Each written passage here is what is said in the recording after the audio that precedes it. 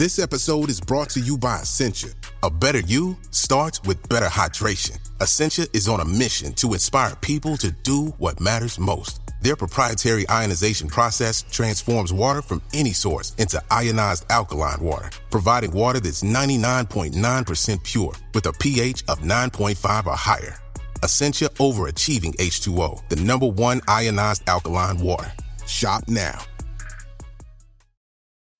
When you need mealtime inspiration, it's worth shopping Kroger, where you'll find over 30,000 mouth-watering choices that excite your inner foodie. And no matter what tasty choice you make, you'll enjoy our everyday low prices, plus extra ways to save, like digital coupons worth over $600 each week. You can also save up to $1 off per gallon at the pump with fuel points. More savings and more inspiring flavors make shopping Kroger worth it every time. Kroger, fresh for everyone. Fuel restrictions apply.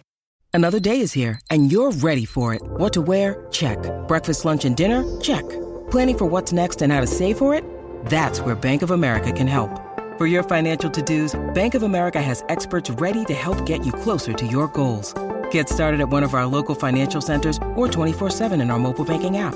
Find a location near you at bankofamerica.com/talktous. What would you like the power to do? Mobile banking requires downloading the app and is only available for select devices. Message and data rates may apply. Bank of America N.A., member FDIC. From BBC Science Focus, this is Instant Genius, a bite-sized masterclass in podcast form. I'm Daniel Bennett, the magazine's editor, and today I'm very excited to be talking about the Big Garden Birdwatch that's happening soon. I'm joined by Adrian Thomas, the RSPB's chief expert on gardening for wildlife. He's here to tell us what the UK's biggest crowd science project has uncovered thus far. And he's going to share why our gardens are so important to wildlife, as well as offering some simple suggestions on what we can do to help support birds in our garden. If you're interested and it sounds like something you'd like to get involved in, the RSPB's Big Garden Birdwatch happens next weekend from the 27th of January to the 29th, and I'll be taking part myself. It's super easy and you definitely don't need to have any prior bird knowledge to get involved.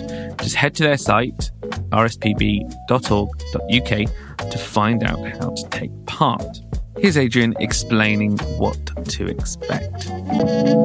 The RSPB Big Garden Birdwatch into its 44th year. Oh, wow. And every year, in the last weekend of January, we invite anybody and everybody to spend 1 hour counting the birds that they see in their garden or their local green space if they don't have a garden. It's been incredibly successful. It started out on Blue Peter, actually, as a children's survey. And then we found out that adults wanted to take part too.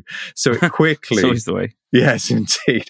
We're always envious of what the kids get to do.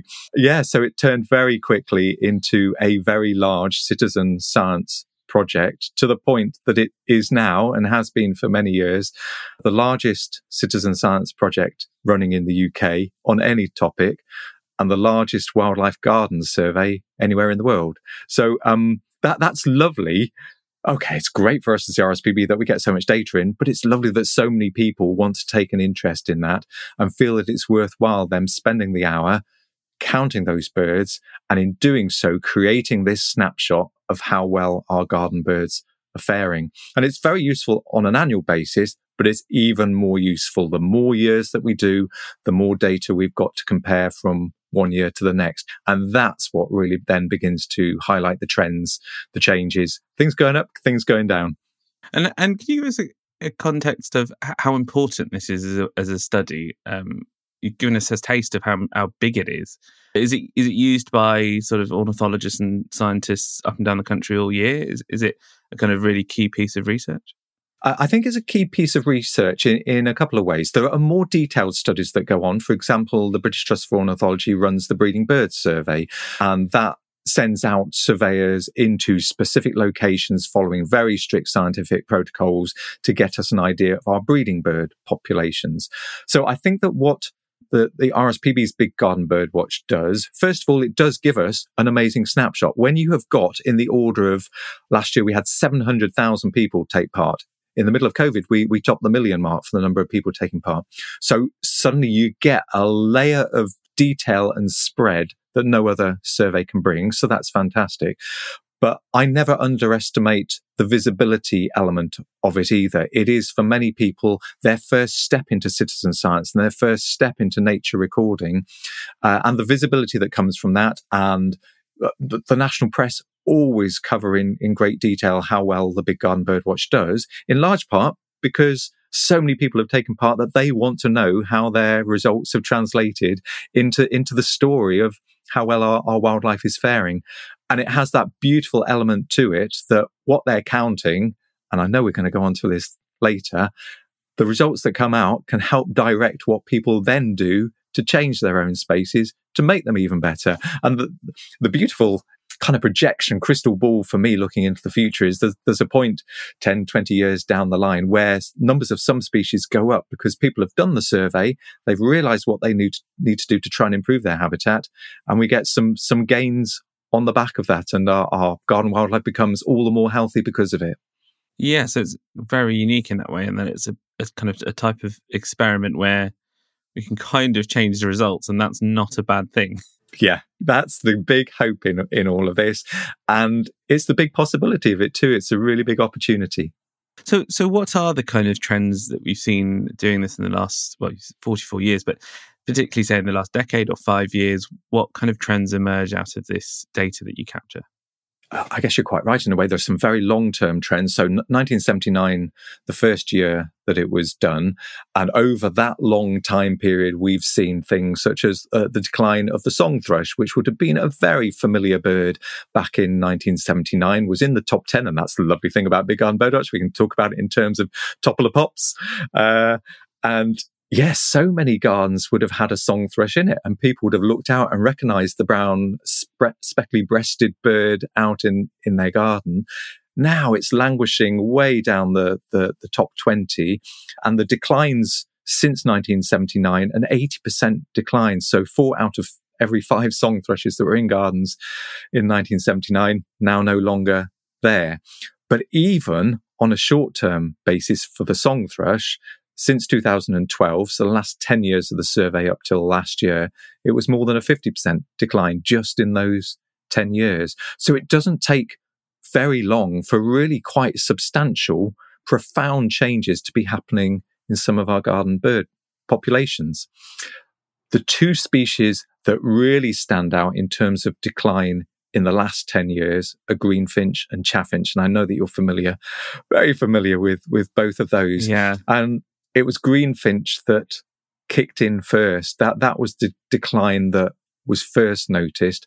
So that decline has been going on for a little bit more than a decade now, and has been pinned down, very topical in the light of COVID. It's been pinned down to disease and the transmissions of a disease called trichomoniasis between greenfinches. It was thought that it leapt over from the pigeon tribe, pigeons and doves, who have long been susceptible to trichomoniasis, but suddenly it leapt across the species into greenfinch, and we've seen a plummeting like we've rarely seen for any other species. And are there any, definitely, we will definitely get into trichomoniasis and what you might be able to do to help those populations of finches. But are there any positives that have emerged out of the numbers from the Birdwatch? Yes, yeah, and that's always nice, isn't it? Doom and gloom is all very well and all very mobilising, but I think we all need some positive news. There are all sorts of bright spots in Big Garden Birdwatch. Things such as goldfinches have really done well in Big Garden Birdwatch, particularly over the last 10 to 15 years. Long-tailed tits, people love them. They're the cutest thing that there is. You know, it's like a tiny little fluffy ball with a long tail stuck on the end. Flying teaspoons is what people call them, but my teaspoons aren't fluffy in the way that long-tailed tits are. Those are doing well, and really interesting to explore some of the reasons why they should be doing so well. There are some species that people might not be quite so pleased about. The rise of the wood pigeon has been dramatic over the course of Big Garden Birdwatch since 1979, a rise of over 1,100%. So oh, wow. 12 times the number that there were back in 1979. And then you get the curiosities, those that might be going up, but now coming down, or vice versa. Perhaps the biggie on that front is the collared dove. Didn't breed in the UK until the 1950s. Underwent this amazing expansion from its original heartlands over in the Middle East and expanded all the way across Europe in the matter of a couple of decades until it became a really frequent garden visitor across almost the whole of the UK. Numbers absolutely ballooned. And now they're starting to go down again. So it's not always a straight up or a straight down. It can be a more complicated picture than that. So in the case of the tits and the goldfinches, which I've been able to track many goldfinches to my garden, and they're beautiful, kind of ornate little things. What do you think has been the story behind their success at the moment? With goldfinches, in fact, as with almost all the birds, you find that the reasons, it would be so lovely to pin it down to one thing. And it's often quite a complex of things. With goldfinches, there may be a climatic factor in place. A lot of goldfinches historically would have migrated south to the continent. Not all of them, but many of them would have done, and would have struggled to find enough seed in the British landscape, which was why that behaviour was in place. But with the emergence and diversification of garden bird feeding, then we saw things such as the introduction of Niger seed, which is perfect for goldfinches. They've got a very fine beak. They're perfectly adapted to things such as probing into the seed heads of teasels and pulling out a seed from the teasel that looks rather like a Niger seed. But once Niger seed was cultivated on a kind of commercial basis, suddenly there's this mass seed available to goldfinches. I remember a time when bird feeding was peanuts still in their shells, strung up on a bit of elastic hung from a bough or from a bird table. And birds really needed to work hard to get into that food. It was quite an energy demanding thing. This is what you might call inconvenience food that we were putting out at that stage. And now we're at the point where you can not only put out shelled peanuts, but you can put out kibbled peanuts, little bits of peanut, or you can put out sunflower hearts. So birds don't need to mandibulate. Love that word. They don't. Word. Yeah. A bit long for Scrabble, but you can give it a whirl. That effort of taking a seed and having to wriggle it with your beak and somehow extract the goodness from out the middle of it. I don't know how they actually do it a lot of the time. It's pretty clever with a hard beak to be able to manipulate a seed in that way. Now a lot of birds know that they can get their kibbled peanuts, they can get their sunflower hearts, they can get real variety, they can get it all year round, because the advice changed from 20 years ago, which was feed in winter, to now a recognition that often the point of greatest need is the tail end of the winter. It's early spring when all of the natural food is really at its lowest point, but birds are trying to get into condition for singing and breeding and laying eggs. So all of those factors, I think, have really helped the goldfinches. And then once one bird or one population starts to adopt that behavior, then it spreads through that population, and that they learn to find the good food sources.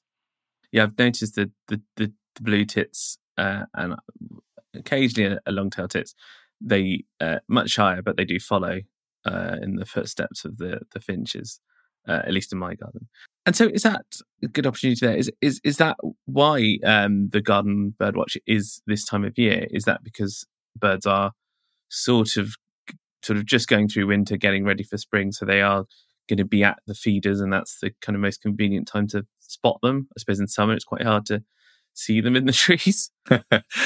My understanding is that 1979 survey was set up because that was the point in the 70s when you were encouraged to feed birds. So that was the point where you're looking out the window, the trees are bare, and you've got birds coming to your feeders. For many people these days, they'll have birds on their feeders all the way through the year. But as with all good science, you stick to what you started with to create the consistency of data going through. And for many people, well, you haven't got that desire to get out in the garden if it's cold or if it's wet. So the chance to sit with your feet up, with your slippers on, cup of tea in hand, watching the birds out the window. And I know how much pleasure that gives so many people as well. So I think that's been a factor in its success, that almost like the mindfulness of just taking an hour out to watch those birds seems to appeal very greatly to people.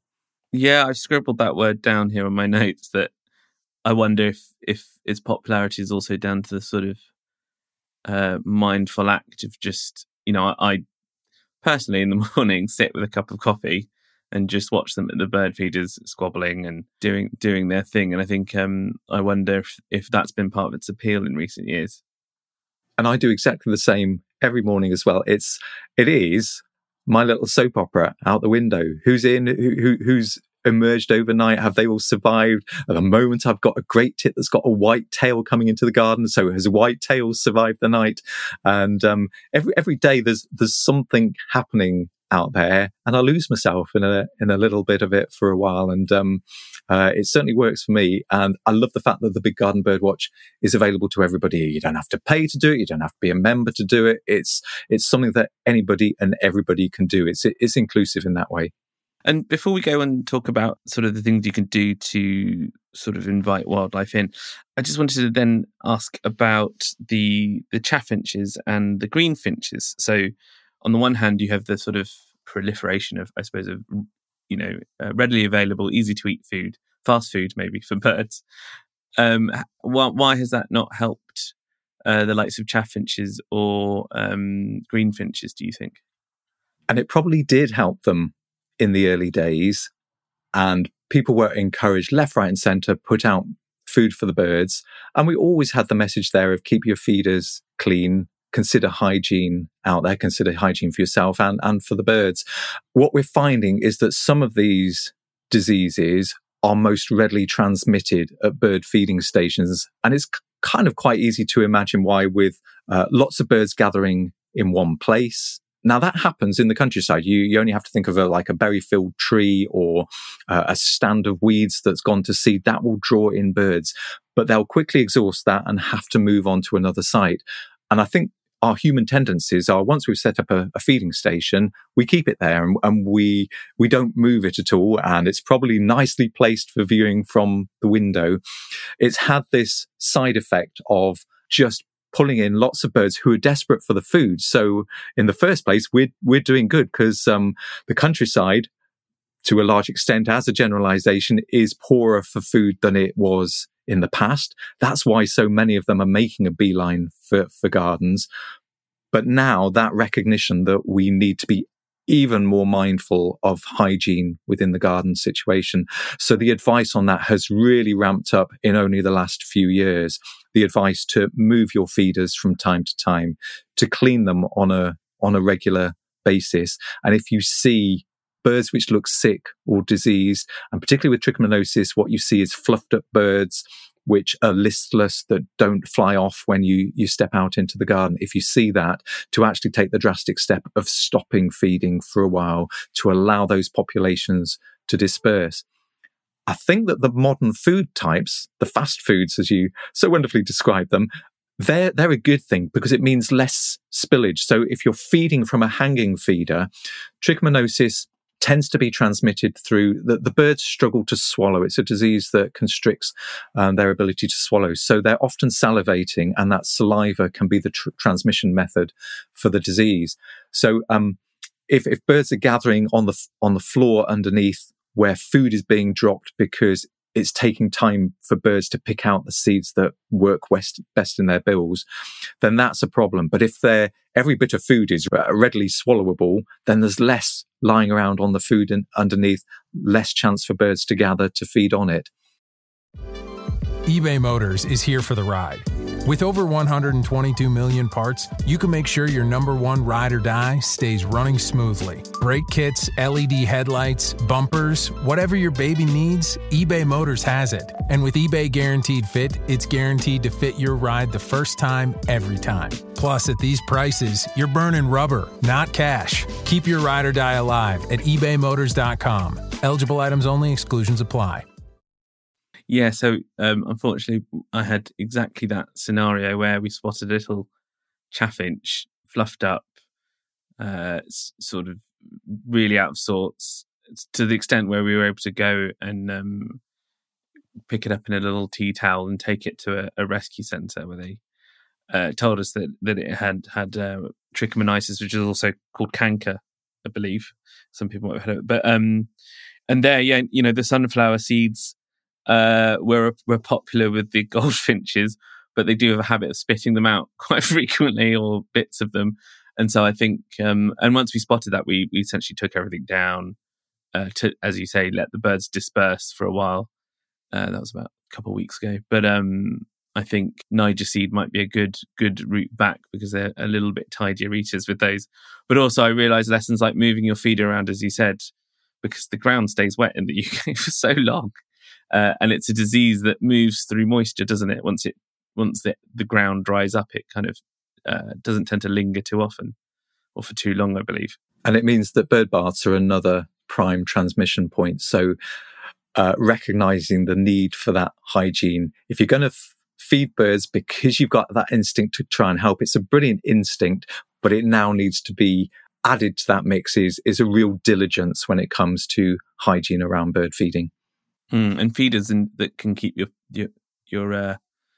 food dry. And also another lesson I learned, which we did do, to be fair, but don't fill your feeders too full, so that you're kind of encouraged to change them often. Yes, indeed. Yeah, that message of only put out what gets taken is a very good one. And it's a shift in our bird feeding behaviour as a nation. We're a brilliant nation at putting out food, but it just needs to have a little bit of a shift in how we do it now. And this, okay, yes, I do need to move the feeder from time to time. I do need to make sure there's not this constant gathering point. Maybe our experiences with COVID show us the kind of little lengths that we need to go to just to ensure that we're not inadvertently causing harm through our kindness. So on the flip side of that, how important do you think a garden can be in the picture of supporting wildlife? How what kind of evidence or what do we know about how vital our gardens can be? I love that as a question, because if you went back to when I started in wildlife-friendly gardening 20 years ago, then we were still very much in the era where the attitude was that wildlife was found out in the wild places, and any creatures that lived in a garden were the common and garden wildlife. The term even existed back then, common and garden wildlife, as if it was like, didn't really have that much value to it. And there were various things that happened. I'm going to pick out a couple of quick examples for you. One was an amazing lady called Jennifer Owens in Leicester, who had wonderful connections with all sorts of experts in different groups of wildlife. And she was no mean wildlife expert herself either. And over a period of 30 years, she sought to find and identify every species she possibly could in her garden, whether it be birds, dragonflies, beetles, bees, whatever. In those 30 years, if I can remember correctly, I think she found 2,673 wildlife species in her garden, of which some were new to the UK. They were little parasitic wasps, but they were new to nobody had found them ever before in a little suburban garden in Leicester. And I believe one of which was new to science, had never been seen ever before. And this kind of started a revolution of, oh, right, we don't recognize the value of gardens for wildlife because nobody's ever really studied it properly before. It was taken up by, my second example is Sheffield University, particularly the work by Dr. Ken Thompson that he did there, which was called the Biodiversity in Urban Gardens in Sheffield's project, which those of you who are very quick-minded will notice is the BUGS study in its acronym. And he and his team and his students went out and studied gardens everywhere. And it kind of reinforced the message from Jennifer Owens that our gardens are far richer than people realize them to be. And I think that Big Garden Birdwatch then feeds into this as well, because the song thrush and the decline it's had in gardens, well, that's a decline that has been just as marked in the wider countryside. The decline of house sparrows, the decline of starlings, they're all red-listed species. They're all species of major conservation concern, and yet their primary populations are in gardens. You only have to think about swifts or house martins. They rely so much on the urban environment. So increasingly, there is this recognition that gardens have a double value for wildlife. One is that they genuinely have wildlife value. And the second is the connection with wildlife that people have. It's the place where the vast majority of us have our daily contact with nature and benefit from it. And when you bring those two things together, it really elevates the importance of gardens and their wildlife, I think, in human life. It gives us an insight into, you hear about the climate and the nature crisis. Well, that's what you get to see a bit of outside your door, but you also get to see a bit of what you can do to put it right. What if you feel like you maybe live in the sort of heart of an urban jungle, and you're looking around, there's not very many green gardens or with lots of vegetation? Or even actually, I suppose there probably are people listening who might live in apartments. I myself only got my first garden 6 months ago. Obviously, they can take part in the big Birdwatch, like you said, in public parks. But can they affect change, and can they be a vital sort of island in their locations? Yeah, and I think the urban jungle that you're describing is the concrete jungle, isn't it? It's the dead. Yes, it's the dead jungle. I believe quite firmly, after having spoken to so many people over the years, done so many talks and so much research on this, that everybody has a part to play in this. Now, that's not to say that if you're in an apartment, you have a roof garden or you have a balcony garden, that you're certainly not going to get the range of species that you would if you had a large country garden, and each success that you have is going to be hard won.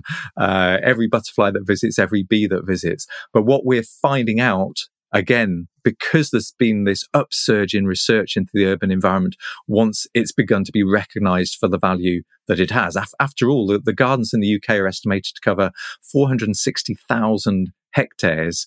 Huge. It's absolutely huge. It's 2.5 times the area of RSPB nature reserves that we've got out there, of that kind of order of scale. So if we all do our bit, all play our part, it can all add up into the whole. I'm a realist. I recognise that not everybody's going to get out there and do everything possible in their space for wildlife, and those spaces have to perform loads of functions for us as well. But as many people as possible doing a little bit is genuinely going to have an impact, particularly when there is such a problem across the landscape as a whole, in terms of species declines. And even on a balcony, there's plenty you can do to put in plants for pollinators and have a balcony that is buzzing with bumblebees and solitary bees and many other creatures too. And the thrill that I see people get when they take a seemingly barren little place and convert it and do what they can to make it for wildlife, and then get some successes there. Yeah, their joy is unbounded. I imagine if this is someone's first garden birdwatch, I imagine there's a bit of a competitive element. You count a few birds and you probably think, I'd like to up that by next year, and I'd like to really see how high we can go. What would your starting steps be? Where would you start to try and to? I obviously want to say it's good for all wildlife, but we're here talking about birds, to encourage more birds into the garden. And the brilliant thing, I guess, is that the things that you do in the garden to benefit all wildlife will have an effect on birds because they're top of the food chain. So even if your target is birds and increasing birds, doing things that will benefit a whole range of wildlife will actually feed into the mini ecosystem that you create. And I think at its most simple, I have a number of key things that will have that broad range effect. And the first one for me is always about plants, which anybody who's a gardener will go, okay, you're giving me permission to grow as many plants as possible. Oh, yes, plants, and more plants. Thank you very much. And that includes trees, shrubs, climbers, flowering plants. Whatever you can do to green up the space is going to be so much better than whatever happens to grey up the space. Anything that puts in place tarmac or concrete or decking or plastic grass, any of those things are going to effectively seal the surface of our world and take it down a less biodiverse route. So plants are a great starting point. Water is always invaluable in the garden environment for wildlife. For birds, it's bathing and drinking, but it's such a hot spot for so much life in the garden. And I'd like to think that every garden could potentially have, if not a mini pond, which would be the most rich habitat water-wise, at least a bird bath in the garden is a great starting point. I think recognizing the value of plants when they die. So as well as growing plants, don't have to be green fingered, just give anything a whirl. Trees want to grow, plants want to grow. But when trees shred their leaves, or you prune a plant, or an annual has finished, that is gold dust once you've finished with it. And I'm always surprised how many people are quick to put that in the green bin and send that material away, because it's a breeding ground for all the detritivores that eat that material, all the wood lice, and that then fuels all the food chains above that too. So I have my log piles and stick piles and compost heaps, and I see that as a gift from the garden, all of that material. Embrace some of the decay. Yeah, absolutely. Gardens, I think we have to recognise, are often quite young habitats. So birds that like to nest in holes, for example, whose original habitat would have been mature woodland, then they often don't have those holes. So adding supplementary nest sites for birds to mimic more ancient habitats is a good thing. And that can be your sparrows and your starlings and your swifts and your house martins just as much as your tits. And then adding the supplementary food, but with all the caveats about hygiene that we've talked about. My next on the list is ensuring that you minimize as far as possible pesticide use, because pesticides are very much about taking out the base layers of the deck of cards, of the castle of cards of life. And you take out the base layers, then that card castle is going to fall. And if I was to add a final one for folk, I'd say be ambitious. I think nature needs us to be ambitious these days. Yeah, those people who I've seen who've really gone for it in a garden, it really does have an impact. And there are wonderful ways to, you put up a bee hotel. Why not put up 3? Put up a bird box. Why not put up 3 bird boxes for different species? Not planted a tree before? Do it. Honestly, it'll want to grow. So a couple real quick questions there, perhaps quite personal ones, because as someone who's just started doing this myself in my garden, there can be quite a dazzling array of bird feeders and bird tables and bird houses and bird things, which is good in a way because it shows there's an appetite for this sort of thing. Have you got any tips there on the kind of foods to pick and the kind of feeders you should be looking for? Does it even matter? Am I, as I like to do, overthinking it? It does matter. And I think that you do pay for what you get with these things. And for many people, trying to ensure that they feed the birds rather than necessarily the grey squirrels may be a key consideration for them. And to see pounds and pounds worth of bird food going down the squirrel's necks isn't always what people want to see in their garden. So I think that hanging feeders are definitely great for birds, particularly in light of the diseases that are out there. If you do feed on a flat surface, then you have to be extra special careful about hygiene, because that really is pulling birds into a close place where they can defecate and the saliva issues can occur.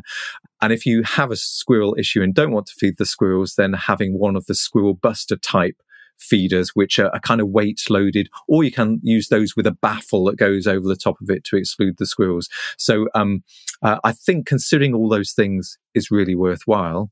When it comes to bird boxes, my key targets at the moment are those birds which aren't doing so well at the moment, house sparrows, starlings, which need a slightly bigger hole than you normally get in a bird box for the house sparrows. You need a 32 millimeter diameter hole for house sparrow. And when you get to a starling, it really is like a bird box on steroids. It's a 45 millimeter hole for starlings.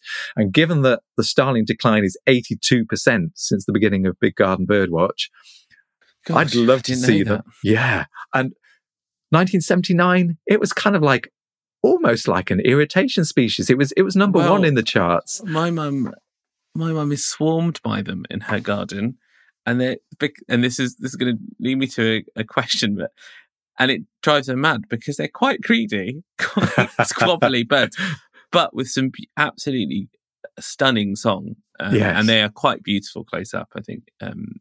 The coloration and the plumage is incredible, but I know personally that they give her a headache. So I'm going to definitely feed on that she's helping a species at risk and in decline. But is that a little lesson there in sort of you sort of have to just go with the flow and not just think about she comes to my house and she said, "Oh, I'm so jealous you've got all these goldfinches." and actually be sort of, be ready to, unfortunately, feed all those wood pigeons that tend to squabble at the bottom. Is that something you encourage, or are there certain species, I suppose, like rats, that we need to maybe just be mindful of when we're doing all of this? I think there's a mindfulness in whatever we do, and there's a personal choice element here too. So if people are absolutely thronged by starlings, then they have the choice, should they wish to get things such as the guardian feeders, which are, you get the perspex tube in the middle, but then you get a wire cage over the outside, which only allows the small birds in. My feeling is that those who currently have lots of starlings, given the calamitous collapse in their populations, they're going to miss those starlings if those starlings go. And I've worked really hard. I've been in this garden for 8 years now, not a starling to be seen for the first 4 years. And I've now got my starling boxes up. And last year I had 2 pairs of starlings. And the joy that they brought from the song and from that plumage, the name itself means little thing covered in stars. That's what starling means. And I can't tell you the pleasure that I've got of them being back, and just that cocky chirpiness that they bring to the garden. But yes, it's something that I think all of us, when we're feeding, when we're creating the garden, we can choose and we can adapt our garden to fit what we're trying to do. I work quite hard in my garden to improve my butterfly populations. I know they're very attractive and immediate species, and I love seeing them, but you plough your effort where your interests are. And I think what will happen, and what is happening, so many people are embracing wildlife friendly gardening these days. It's gone from being niche, a little bit odd 20 years ago when I started, to now every program that's on gardening just has to mention it. It's what we now do. Every Chelsea show garden talks about what it's doing for wildlife. So it's gone mainstream, and I'm delighted about that.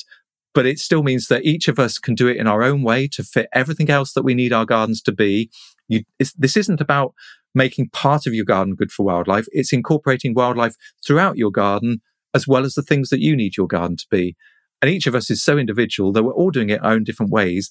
And that is some of the wildlife glory of gardens. The diversity of habitats that we've created is one of the reasons why gardens are such a great place for wildlife. It's such a key place for common things like the blackbird, one of the most beautiful songsters that we've got.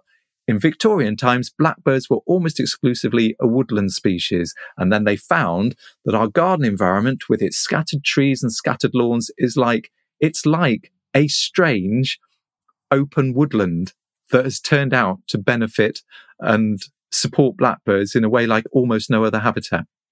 Is there a bit of a misconception around gardening for wildlife, that it means, just letting your garden go to the wild and just leaving it be, and, long wild grass and brambles? Is that how it goes? It is a misconception. And when I started, the concept of wildlife friendly gardening immediately evoked in people's minds messy, scruffy.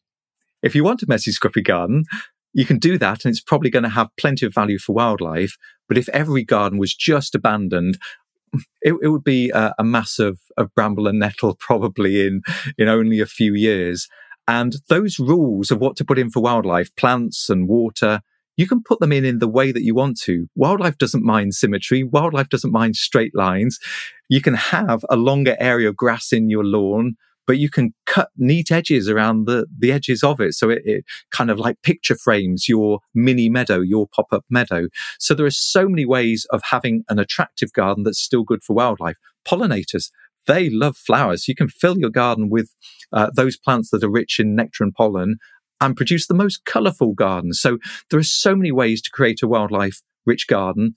They can all fit with our needs within the garden, and you can make that garden to fit your style, whether you want a cottage garden style or a formal garden style.